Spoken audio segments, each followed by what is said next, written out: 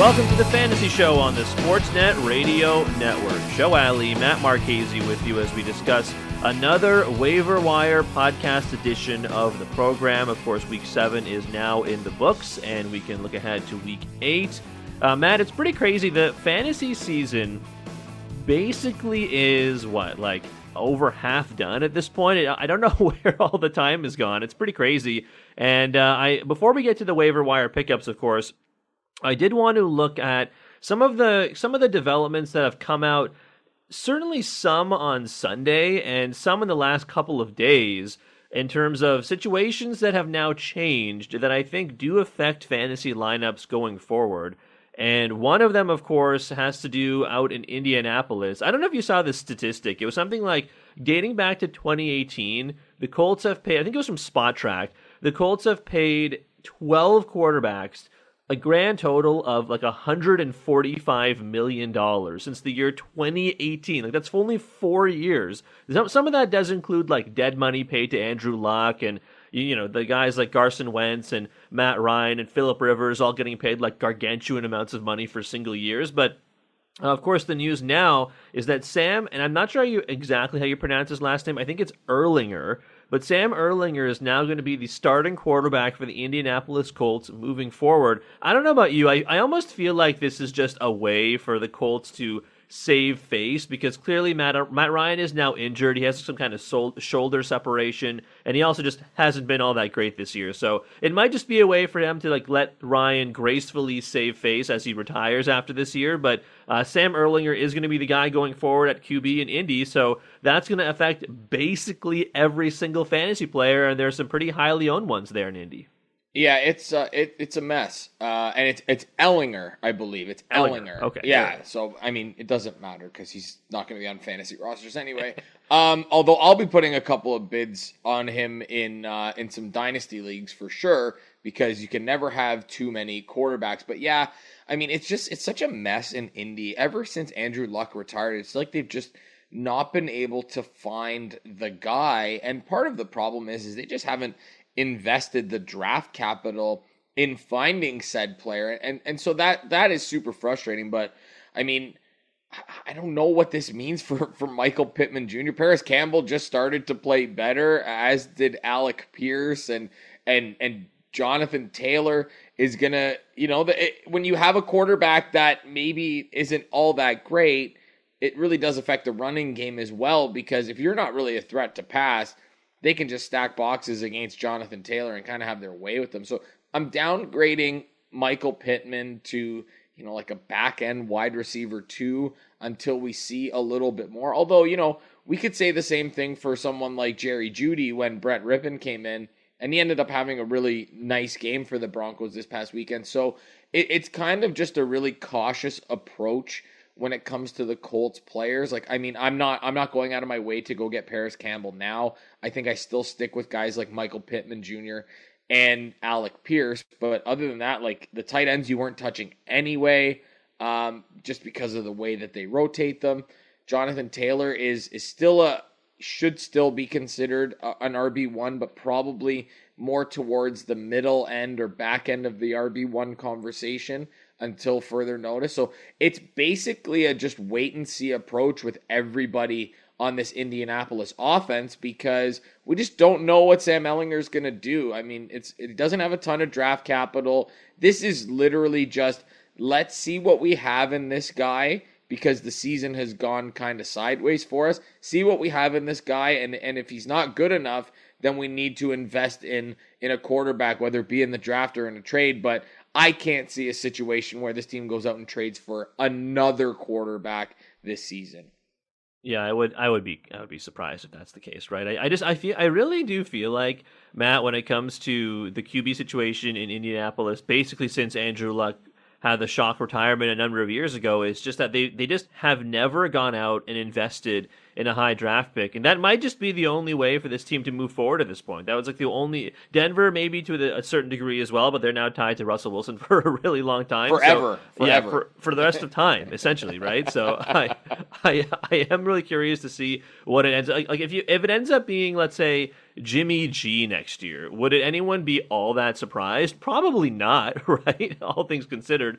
But the Colts definitely have to try something. And hey, like you said, if it ends up being they're just seeing what they have in this guy, then it's probably not the worst case scenario, because again, Matt Ryan has been really pretty bad. Let's face it, he's been pretty bad all things considered so far this season. Like you said, fantasy wise for the rest of these guys, I do think it changes the value of basically everyone. Jonathan Taylor is probably the guy it changes, in my view, the least. And yeah, with Paris Campbell, like I was going to talk about Paris Campbell in the waiver wire pickups, but at this point, and we kind of had this conversation when Joe Flacco got benched. And again, I don't want to say like got benched necessarily, because Flacco was always going to be the backup to Zach Wilson. It's just that Wilson got injured in the preseason. But when Flacco went away and Wilson came in, you and I talked about on this podcast that, hey, maybe in the end, temper expectations for Garrett Wilson, temper expectations for basically every member of this offense, and then Breece Hall goes on a tear, and then now he's injured and is done for the year. But like it's just, when QB changes happen, it's never. Sometimes things stay the same, and sometimes they change wildly, right? So we saw that with the Jets, and we're probably going to see that with the Colts. So picking up Paris Campbell waiver wire wise, you're probably chasing the points if you spend too much of your fab dollars, let's say, or a high waiver priority on Campbell. So I mean, it's also possible that because Erlinger was the backup for such a long time, maybe he does have some kind of rapport with the lower ranked guys, but I mean, I don't know. That seems kind of like a crapshoot. So until we see how the Colts passing offense kind of figures itself out over the next couple of weeks, then I would probably just downgrade virtually everyone in the Indy offense. And I mentioned Breece Hall. That's kind of the other situation I wanted to get to with you, because of course Breece Hall tears his ACL. Really unfortunate. He was such a dynamic runner. You and I were really high on him coming out of college, and I think a lot of people were, because that was clearly reflected in his draft status, because he was drafted like in the 5th, 6th round, which is pretty high for a rookie, I would say, who at the time was splitting carries with Michael Carter, and then he just completely took over that backfield. Like, my goodness, he looked so good. So he tears the ACL, slight damage to the meniscus as well, so we wish him a speedy recovery and that he's back for draft season next year, which seems pretty likely given that we're in October of 2022 and he'll be drafted in like August of 2023. So here's hoping he comes back full force next season. But in the interim, there was a period of time in like the 12 hours after Breece Hall got injured that it looked like Michael Carter was going to be one of the hottest waiver pickups if he was available at all. And then the Jets go out and trade for James Robinson from the Jacksonville Jaguars. So now J-Rob, Matt, is going to be, I don't know, like the necessarily RB1, but it certainly feels like this is going to be yet another, unless things drastically change, it just feels like this is going to be another kind of fantasy quagmire running back by committee that we're going to have to navigate here. Yeah, so the way I kind of see it is James Robinson to me is the early down back and Michael Carter is the passing down back. I mean, listen, I was surprised. James Robinson played significantly less snaps this past week, and obviously it had nothing to do with the trade because we didn't know that Breece Hall had a torn ACL when both teams were playing at 1 o'clock. But there was some indication given that maybe it had something going on with his knee that maybe was causing him some uncomfortability. And having said all that, James Robinson, as far as I know, the deal is official. James Robinson passed the physical, so he's fine. I think you can fire up James Robinson as probably like a back end RB2 with some upside, just because we've seen how good James Robinson is. And I know that he's coming off the Achilles injury, and I know that it isn't always the best thing for a running back to come off of. But having said that, he has a track record in this league. James Robinson is a very good player. And is he as good as Michael Carter in the passing game? No, but he's certainly not incompetent in that part of the game. And he'll be a good addition for the Jets here, who they want to run the ball. They haven't had a lot of success with Zach Wilson throwing the ball. They want to run the ball. I think that James Robinson is locked into 15 touches a week in an offense that, like I said, wants to run the ball. And let's face it, in Jacksonville, as much as I love James Robinson, Travis Etienne was always going to be the guy. You and I had that conversation. We were very kind of, maybe it's just going to take some time. And, we were very frustrated with the Travis Etienne usage at the beginning of the year. But this is now Travis Etienne's backfield in Jacksonville, as we thought it would be. So it's probably the best case scenario for anybody that is rostered James Robinson, because I think based on what we saw this past week, he was probably unstartable. And now you go from James Robinson is potentially a drop to James Robinson is probably the starting running back in New York for the Jets, a team that, like I mentioned, wants to run the football, and that's how they want to play. So it's a good spot for him to land. And I think what it does, and we're going to get to a player later where we can maybe talk more about this, but I think James Robinson getting traded has now set the market for, running backs of his ilk that could get traded. We talk about the Kareem Hunts. We talk about Cam Akers, like those types of players that people have been inquiring about. I'm certain that those, the price is now set. It's not an expensive price. I think it's a 6th round pick that has a condition on it that if he reaches 600 rushing yards, that it becomes a 5th round pick. So it's not a significant amount, but for teams that are looking to maybe make a push that could use some running back help, it's a very interesting price to pay. It's not a ton, and it could be for a guy that ends up rounding out your roster really nicely. So James Robinson in a good spot. Travis Etienne is now absolutely wheels up in Jacksonville. Oh yeah, RB1 status probably for Etienne, probably for the rest of the year. I'm it's funny, we did the buy, sell, hold thing on these podcast editions a couple times to begin the season, like in weeks 2, 3, and so on. And I think I had asked you about Etienne. I think the very first time we did it, I asked you about Etienne, and you were like, "Oh yeah, he's a hold for sure."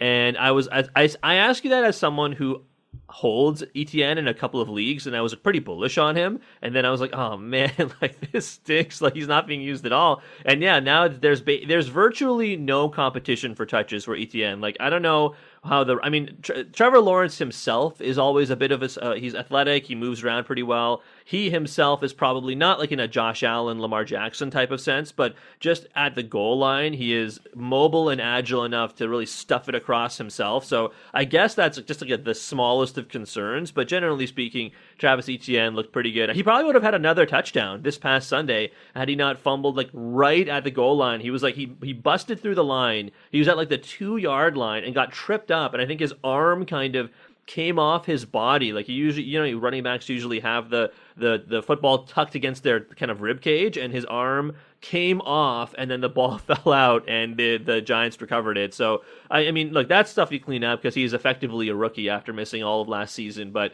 I am looking forward to seeing the Lawrence to Etienne connection continue from college into the NFL, and it certainly looks like it will. I just want to say real quick before we get to the waiver wire stuff, Matt, I have now experienced the true duality of fantasy football in a couple of leagues. I'm in like 4 or 5 different leagues, and in one league I am 2-5 after week 7 is now in the books. I'm the second highest scoring team in the league, and I have the second most points against in the entire league. In another league, I am 7-0, and I have the 7th fewest points in the league, and I think I have like the 8th fewest points against or something. Like it just this year is particularly weird, as we talked about before, in the sense that like scoring is down by like 2 touchdowns a game in every single game across the league or something absurd like that. But boy, like the fantasy football swings, like the highs and lows are crazy. I almost feel like we've both been playing for a really long time. And even so, whenever stuff like this happen, I always like sit back and go, "Oh my god, I thought fantasy football was supposed to be fun." Play fantasy football, they said. It would be fun, they said. And it has been, I looked even at some of the scores in the leagues that I was playing in this week, and I know that this past week was one of those kind of bye week hells because the Bills were on a bye, the Rams were on a bye, the Eagles were on a bye, and who was the other team that was on a bye? Why am I blanking on the other team? The Vikings, yeah. So lots of fantasy relevant players, like high-end fantasy players that were out, and you could see it across the board. And it's just been a year of, this doesn't make sense. And what we've seen defenses catch up to offenses. The rules had changed. The rules were, hey, you know what, we want scoring in the NFL. We're going to try and increase that. We're going to call more penalties on the defense. That was the mandate. Pass interference calls were going to be more. Roughing the passer calls are going to be more because offense sells and defense doesn't. Unfortunately, that's the way it goes.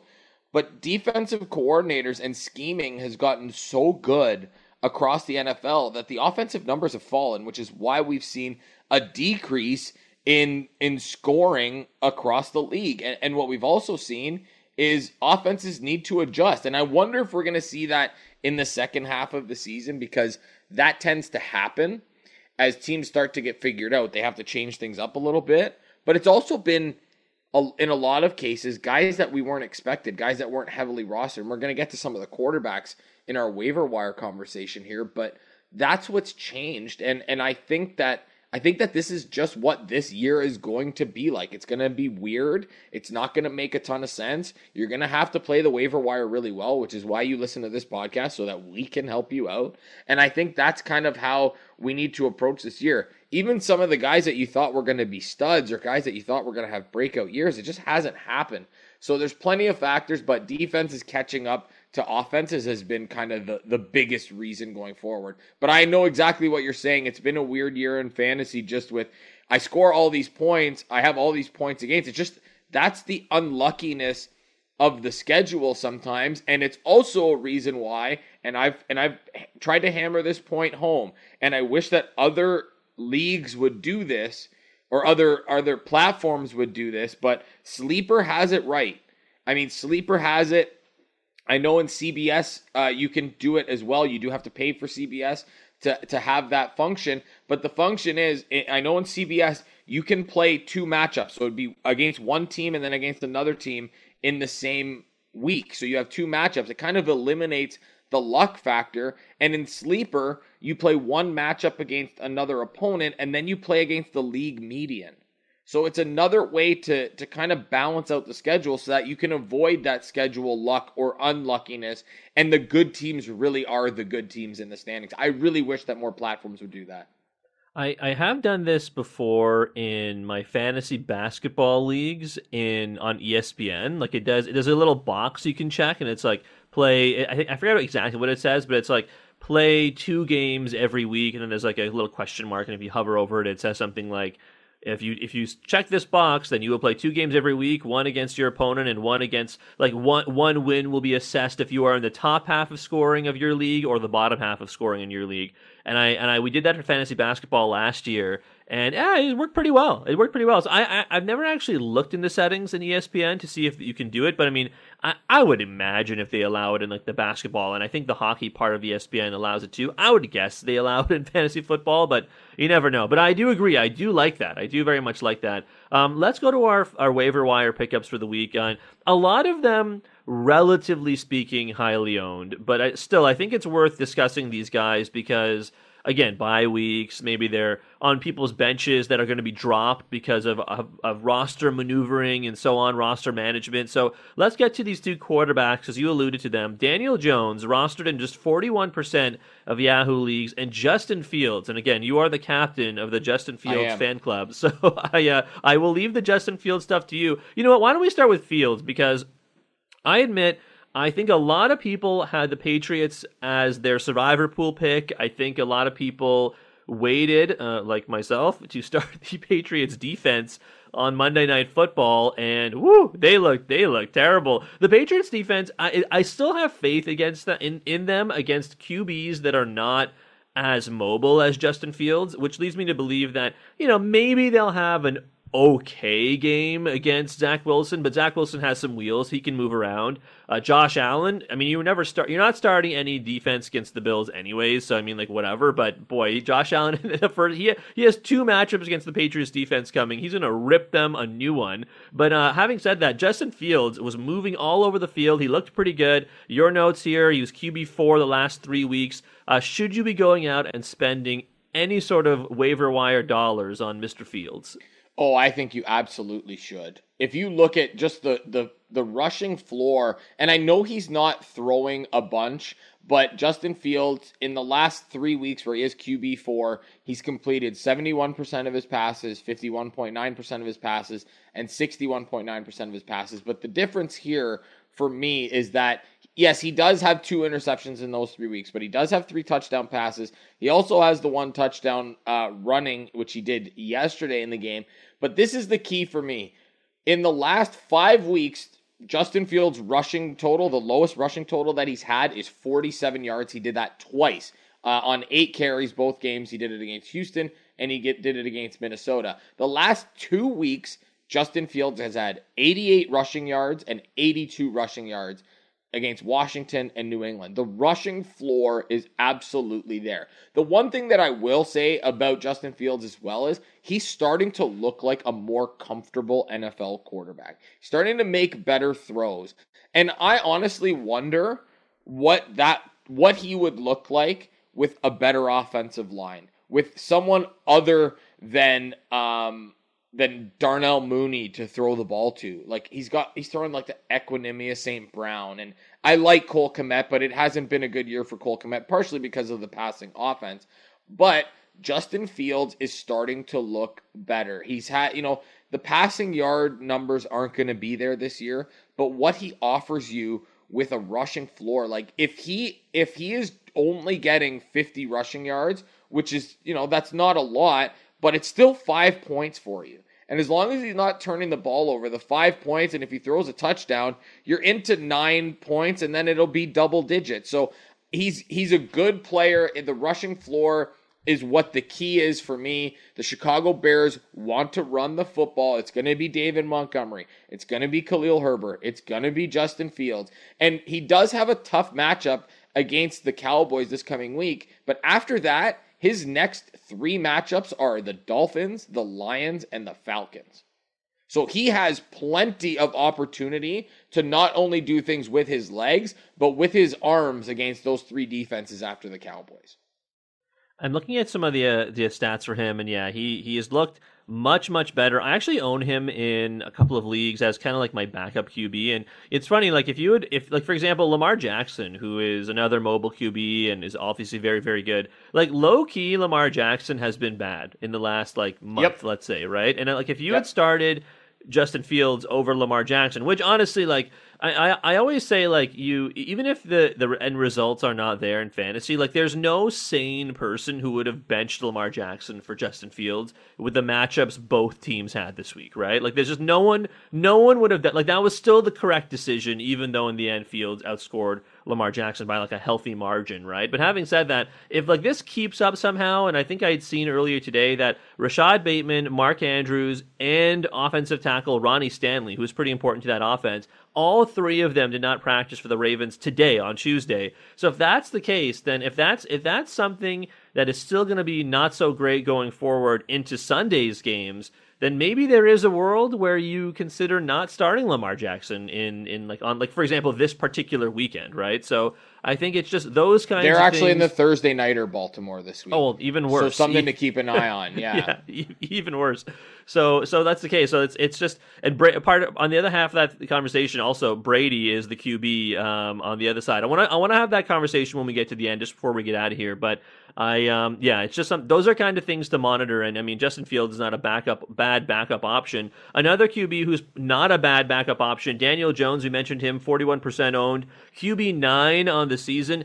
Daniel Jones is interesting to me because he not a lot of pass catching options. We talked about Wan'Dale Robinson last week, but at the same time, he provides, even with Saquon Barkley there, he provides a very nice floor because he adds a lot of value with his legs. Like honestly, like people don't talk enough probably about how Daniel Jones is talented as a rushing quarterback, like especially when you have like the conversation about the Jalen Hurts, the Lamar Jackson, Josh Allen, Kyler Murrays of the world. You don't honestly talk about Daniel Jones, but he is very good with scampering around with his feet there. Well, I mean, he had 107 rushing yards on 11 attempts this past week against Jacksonville and added the touchdown. Yeah, and he's been Daniel Jones, again, in the same conversation as Justin Fields. He throws the ball a little bit more. Here's the difference with Daniel Jones this year and then in previous years. How many interceptions do you think Daniel Jones has thrown this year in 7 games? Boy, if I had to look, I'll say this, Matt. I have owned Daniel Jones literally every single year of his career until this year. I was like, I want off this ride. I want off the roller coaster ride. Yeah, I'm done. I've owned him in multiple leagues, literally every year, and I'm like, no, I'm out. If I had to guess, knowing that he hasn't thrown a lot, I'm probably going to guess like 5. 2. He's thrown 2 interceptions. I can't see how many fumbles he has, but he has 2 interceptions. He has 3 rushing touchdowns, and he's thrown 6 passing touchdowns. He's thrown 3 of those touchdowns in the last 2 weeks against Baltimore and Jacksonville. We're starting to see him creep up. He's completed 66.7% of his passes. The way his numbers are going right now, it kind of reminds me of like a little bit of rookie year Josh Allen and into second year Josh Allen before the huge breakout in year 3. That's what it kind of reminds me of Daniel Jones. And he doesn't have the same arm strength, but that's the type of season that he's having. The completion percentage has gone up. They're allowing him to throw the ball more than they did last year. And I know it's under a new coaching regime with Brian Daboll there, but the rushing numbers are starting to get there now.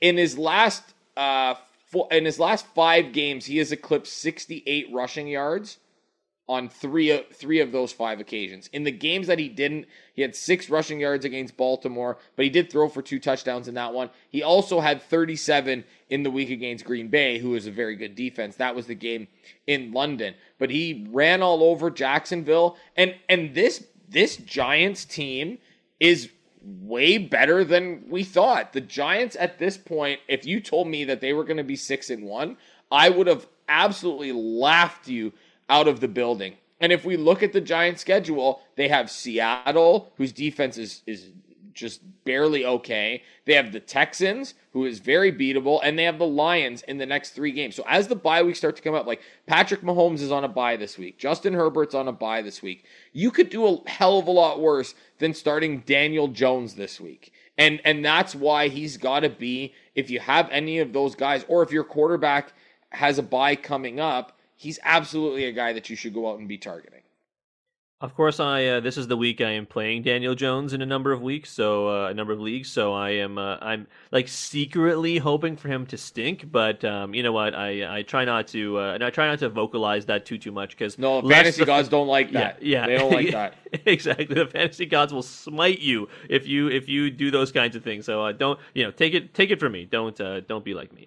Let's get to the last couple of waiver wire pickups. Trio of running backs, and actually, I have another running back I want to get to at the very end real quick, but you have a trio here. Gus Edwards is the first one, rostered in 44% of Yahoo leagues. And look, when someone is rostered in like 40% or more of Yahoo leagues, or just leagues generally speaking, Yahoo or otherwise, it like probably means they are rostered in most semi to pretty competitive leagues, I would guess. But still, if there's like a chance that out there in your free league you joined or whatever that Gus Edwards is available, I wholeheartedly agree, Matt, that you should be running to go pick him up, because we saw, like, one of the things we talked about on the show this past Sunday was with Gus Edwards' return. And remember, J.K. Dobbins is on the IR. He's getting the arthroscopic knee surgery. He won't return until week like 12, 13. And remember, we're just going into week 8 now. So that's a full month and a bit away. And even when he does return, will he be effective? Probably not. Maybe are we looking for more of a 2023 return for J.K. Dobbins at this point? It very well might be the case. But if that is the case, then Gus Edwards seems to be the guy. Like, Kenyon Drake was basically non-existent. Justice Hill got some run, but I mean, he also was non-existent. Like, and Lamar Jackson had a pretty pedestrian day. Again, the Buccaneers defense is no joke, so maybe the Buccaneers defense is not the defense you want to be running out Gus Edwards against, but at the same time, just having him on your roster, I think, is a good idea, because clearly, the Gus the Bus is pretty talented, and clearly the Ravens trust him. And with the quagmire that is the Ravens running back situation, if you can get one of those guys, given how much they like to run the ball, I think you take it. You do. And the thing is that Gus Edwards, he did get a bunch of the work. Gus Edwards he has the most experience in this offense. He had 16 carries. Kenyon Drake He had 16 carries for 66 yards and 2 touchdowns. He was clearly getting the red zone work. Kenyon Drake had 11 carries for 5 yards. That's not good. He averaged half a yard per carry. That stinks. Justice Hill was he was the better of the backs in terms of Justice Hill and Kenyon Drake. He had 5 carries for 26 yards. But clearly, Gus Edwards was the guy. And the guy he's just solid. When he plays in games, when he's not hurt, Gus Edwards is absolutely solid. And we talk about, the Bucs defense. It's been good, but they just gave up, as I'm counting here, 181 rushing yards to Deonta Foreman and Chuba Hubbard. Deonta Foreman had 15 carries for 118 yards. Chuba Hubbard had 9 carries for 63 yards and a touchdown. This Bucs team, just in general, I don't know what the heck has happened to them, but they haven't been good. Listen, this is the second week that Gus Edwards is on the waiver wire pod. Last week was the week you should have picked him up. Shame on you for not picking him up when we told you to, because we told you that Gus Edwards was going to be the guy, and he has been. Listen, in an offense that wants to run the football, when you can get the number one guy, his first game back, he had 16 carries. What's he going to do the rest of the way if he stays healthy? I really like the upside here for Gus Edwards. Yeah, I think so too. I think Gus Edwards is he going to be a top 10 running back this year? Probably not, but at the same time, he is going to be someone who can contribute here and there. And like you said, Matt, a lot of guys going to be on their buys in the next couple of weeks, certainly this week in particular, and going forward. And like you mentioned, the Bucs defense, it's a good point you brought up.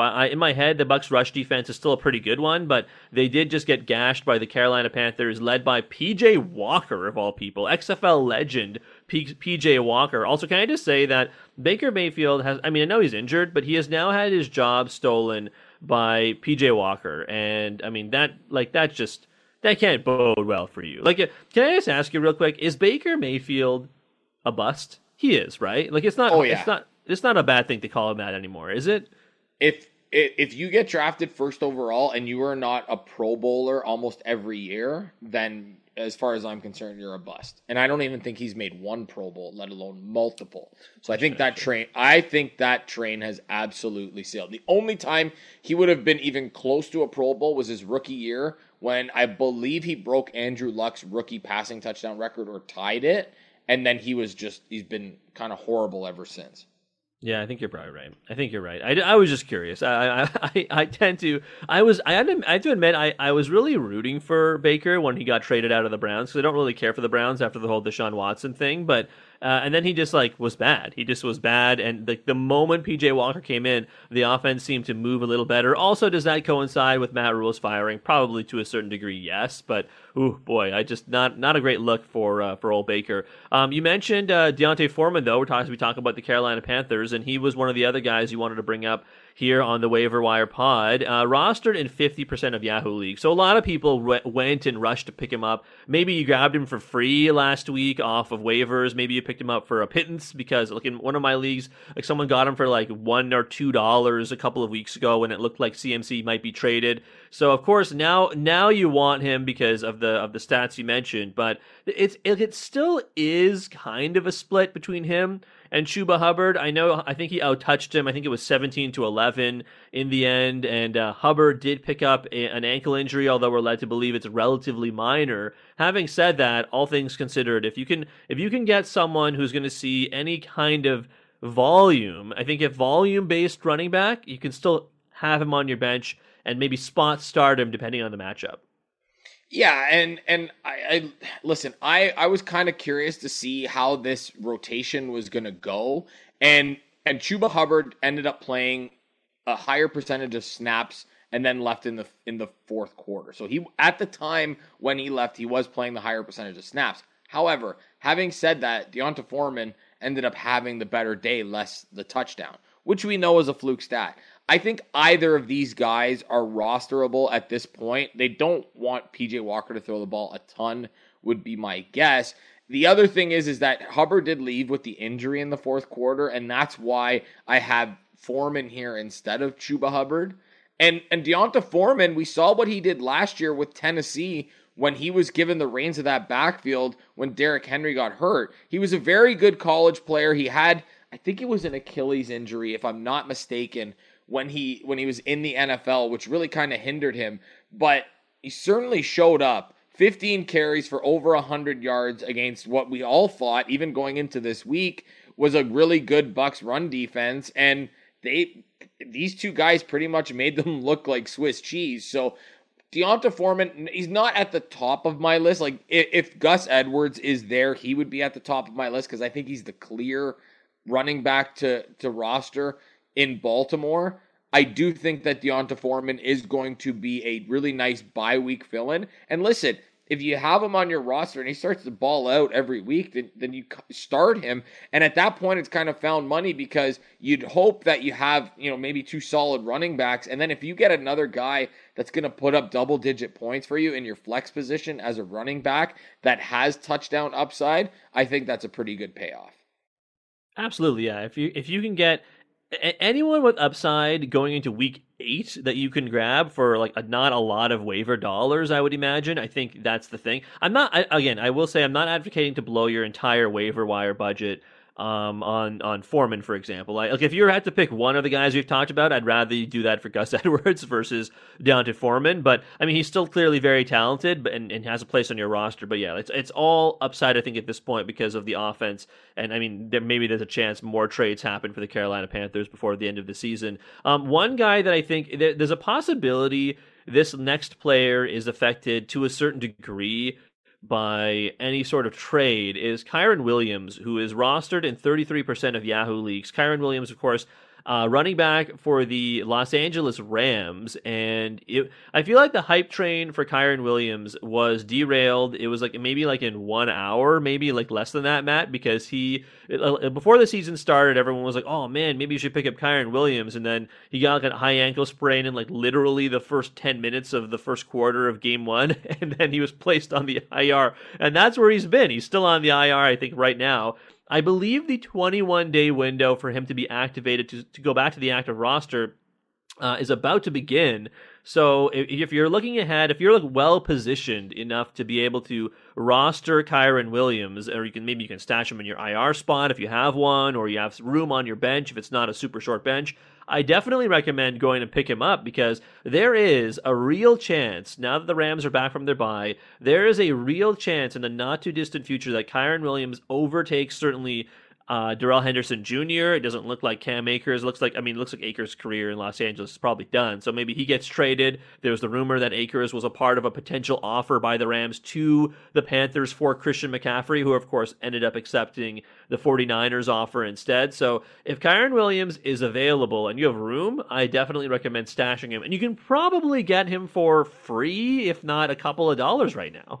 Well, I did go to look in our work league, and I realized that you had already had him stashed, so good for you, Sho. Matt, I literally stashed him. I stashed him in week 1. Literally in week 1, I put him away, and I forgot about him. I just left him there. And that's the smart way to go. I did that with Tyquan Thornton and Greg Dulcich. I mean, you have to do those things. I'm pissed that I didn't stash Gus Edwards because I did it in so many other leagues. But anyway, I digress. Listen, Kyren Williams was really good in college with Notre Dame. I'm a Notre Dame guy, so I'm a little bit biased here, but Kyren Williams had 1,125 rushing yards and 1,002 rushing yards his last 2 years at Notre Dame, where he had 27 rushing touchdowns in those 2 years, 13 as a sophomore, 14 as a junior. But this is the key for me with Kyren Williams. He had 35 catches in 2020 and 42 catches in 2021 with Notre Dame, 4 receiving touchdowns in those 2 years. Kyren Williams is a very, very versatile running back, and he can be utilized in multiple different ways. The fact that he is one of the better pass catchers out of this draft class bodes well for him because he's better than Darrell Henderson at that. Okay, so that's where I kind of sit with Kyren Williams. Darrell Henderson has been a good running back in the NFL. I wouldn't say he's been anything special. So there's an opportunity here for Kyren Williams to make noise. I think I read that Sean McVay said he's probably about a week out from being, activated from that 21-day window. So there's still some time here. And you're right, it is coming up very shortly where he can be activated. And they do have to activate him within 21 days of opening that window, or else he's done for the season. Kyren Williams could end up being a league winner for you at the end of the season, especially as the injuries start to mount, because we know that that's going to happen. And if there were to be an injury to Darrell Henderson, which last time I checked, is not the beacon of health for running backs, I think that this could be a really, really solid pickup, and you have to get ahead of it now, or else you're not going to be able to get him as that window closes. Get him on your roster, stash him on your IR, and reap the benefits once he comes back. Yeah, I'm really hoping he's good. I think the hope for me in our 14-team work league is over, and we're not doing keepers this year, so I guess it won't really matter in the end. But I think at this point in those kind of situations, I just live to be correct. So I'm just happy. I'd be happy if he plays and is okay, even if it doesn't matter in the end. So, but yeah, I think 33% owned means that he definitely is still available in some leagues. Clearly, that ownership creeping up because people have some kind of expectations for them, like you were discussing, based on his play in Notre Dame and based on all the coach speak, right? Like all the reporters who cover the Rams and kind of trying to parse the coach speak from what is in truth will happen from out of the mouth of Sean McVay. It's hard. It's not an easy thing to do. And I think you are to a certain degree like kind of rubbing the Magic 8 Ball a little bit, but certainly I think Kyren Williams is, there's definitely some potential there. The last guy I wanted to get to with you before we get out of here, Matt, is Tyler Allgeier from the Atlanta Falcons. He's owned in 40% of Yahoo League. So, look at the same general range as Foreman and Edwards as we've been talking about, but a tiny bit lower owned than Gus Edwards at 40% versus Edwards 44%. I just want to say this. This crushes the value of Drake London and certainly our guy, Kyle Pitts. But this is a game in which early on, the Atlanta Falcons were trailing the Cincinnati Bengals by 21 points. They ended up losing this game by 18 points. And even so, there was a 29-13 run-to-pass ratio basically all game. Like, there is not one situation in the NFL we have now learned that Arthur Smith will not run the ball in. It doesn't matter. It doesn't matter what the score is. It doesn't matter what the situation is, what the distance and down is. It honestly does not matter. And Tyler Allgeier seems to be the guy, at least for one more week. And that's why I wanted to bring this up with you, because I believe Cordell Patterson isn't eligible to return until week 9. So Allgeier, who outtouched Caleb Huntley, I believe by quite a lot. I think, I forget what the numbers are here, but it says here, oh, here we go. 62% of the offensive snaps went to Tyler Allgeier versus Caleb Huntley. So at least for one more week, if he is available on the waiver wire, you can go get him and probably have a low to mid-tier RB2. Where are you at on how much fab dollars you should be spending to acquire someone like Allgeier who sees a lot of carries, but probably will go back to being a backup after week 8? The only reason why I would maybe spend a little bit more, like maybe 10% of my fab budget, the only reason why is that Arthur Smith clearly loves to ruin fantasy football. Like, Arthur Smith is actually the worst human being ever. In terms of fantasy football, Arthur Smith doesn't need football. Arthur Smith, his dad, I think, started FedEx or something like that. So he's got like $1 billion in the bank. Yeah, Arthur Smith has a lot of money waiting for him. So he is single-handedly ruining the Atlanta Falcons. It's almost as if Arthur Smith believes that he has some form of Derrick Henry on his team like he had when he was the offensive coordinator in Tennessee. Anyway, that's enough of my rant on Arthur Smith and how he's the worst. Clearly, they just want to run the ball. So if Cordell Patterson comes back and he gets 15 carries, if they're going to run the ball 30 times, I would assume that Allgeier is going to get the ball at least 12 to 14 times. I would assume that that's the case. Listen, the numbers aren't great. The last 3 weeks, he's had 45 rushing yards, 51 rushing yards, 50 rushing yards. His highest yards per attempt was 3.5, and that was week 5 against the Bucs. A game in which was a lot closer than anyone had expected. He has the 1 touchdown on the season. He's only had 2 targets, which he's turned into 2 catches for 25 yards. I mean, it's a really low. It feels like the floor is like 5 points, 6 points, maybe. If you're looking at rushing yards here, It's just he's getting the volume. It's just not turning into much. It's probably more of a punt play, flex just because of the volume. Like if you can get somebody that's getting, double-digit touches in your flex spot, especially with the bye weeks that are upcoming, then yeah, that's fine.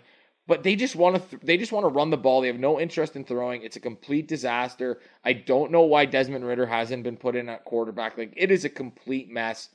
And Allgaier is kind of the beneficiary of it being a big mess, and we don't know what Cordarrelle Patterson is going to look like when he comes back from the injury. We don't even know if he's actually going to be ready once he is eligible to come off the IR. So there's also that as part of the conversation, and just based on volume, I think it's a guy that you probably should roster, especially if you have running back issues. If you don't have running back issues, then you should not be going out to get Tyler Allgaier and just leave him on the waiver wire, let somebody else have that problem. But if you have a running back issue, you should pick him up as a speculative ad just because he's getting the volume right now, and that could continue when Cordarrelle Patterson comes back. Yeah, and again, Cordarrelle Patterson is scheduled to return off the IR in week 9, but like you said, is he going to be effective right away? Does it take a couple weeks to ramp up? This is an offense that just loves to run, and run the ball some more. So if that's the case, there's probably always going to be some kind of role for a guy like that on your fantasy team. It's just it's one of those guys that like exists in the can't always start him, but you don't really want to drop him so someone else gets him kind of camp. But yep. And hey, I mean, like if you mentioned the floor for him, if it's like 5-6 points, pardon me, then I think I think like this is the kind of year where offense is so wacky that I think you might as well hold on to a guy like that, because often 6 points out of your flex is like, oh, especially this year, you're like, oh yeah, sign me up for 6 points, right? Like that seems to be the case for a lot of guys this year. So yeah, I'm all in on maybe not all in, but I do definitely like me some Tyler Allgaier with the Atlanta Falcons. That's kind of does it for our waiver wire portion of this episode, Matt, because the Thursday nighter will obviously take place before we're back on the air on Sunday morning, and again 8 to 10 a.m. Eastern on the Sportsnet Radio Network. I do want to get to the Thursday nighter, and I just want to ask you a simple question, because we talked about Gus Edwards and his place in the pecking order and so on, so we don't have to go into this too much, but I just want to ask you one thing.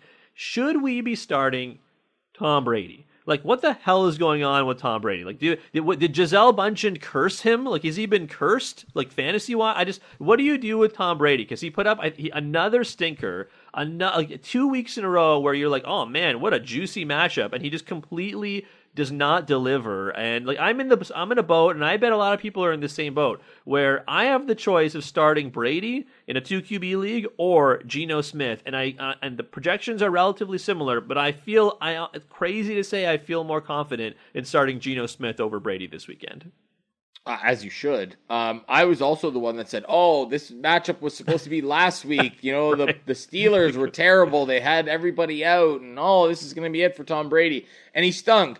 And then I said, oh, J.C. Horn might not play, and oh my God. I do believe that if Mike Evans catches that touchdown, that wide open 75-yard touchdown, that we're having a different conversation. But I will tell you this. No, you cannot start Tom Brady over Geno Smith. You just can't. Geno Smith has been putting up the numbers. He has 11 touchdowns to 3 interceptions. Tom Brady still only has 8 touchdown passes in 7 games. I know that he has, only thrown the 1 interception. He's thrown for more yards than Geno Smith has. But Tom Brady, that offense is just not the same.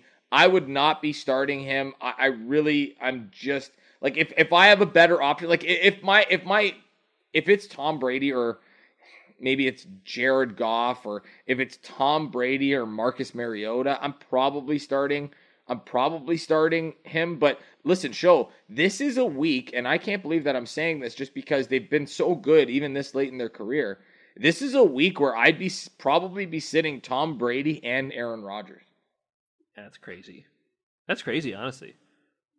Like, Aaron Rodgers is coming off an MVP. I know they lost Devontae Adams, but that offense is a mess. Ooh, yeah, the Tampa Bay offense is a mess. And Aaron Rodgers, as much as he is my favorite player that is not on my team, the Buffalo Bills, he gets the Bills this week. I would be sitting Aaron Rodgers everywhere. Are they playing in Buffalo, or are they playing Green Bay? They are. They're playing in Orchard Park. Okay. So good luck. Yeah, and the Bills coming off of a bye. Good luck. Yeah, I know there are a lot of Packers fans, like both at Sportsnet and generally speaking, like in the GTA, who I'm sure will make the trek down, with a lot of Bills fans in the GTA who I'm sure will make the trek as well, down across the border. I gotta say that is going to be one hostile environment, and B, like, I don't know how much tickets cost, but I bet that's going to be a pretty expensive trip to see the Rodgers and the Packers get like ritually sacrificed to Josh Allen and the fans at Orchard Park. Like that place is ruthless. Like, I've been there a couple times to watch some Patriots games.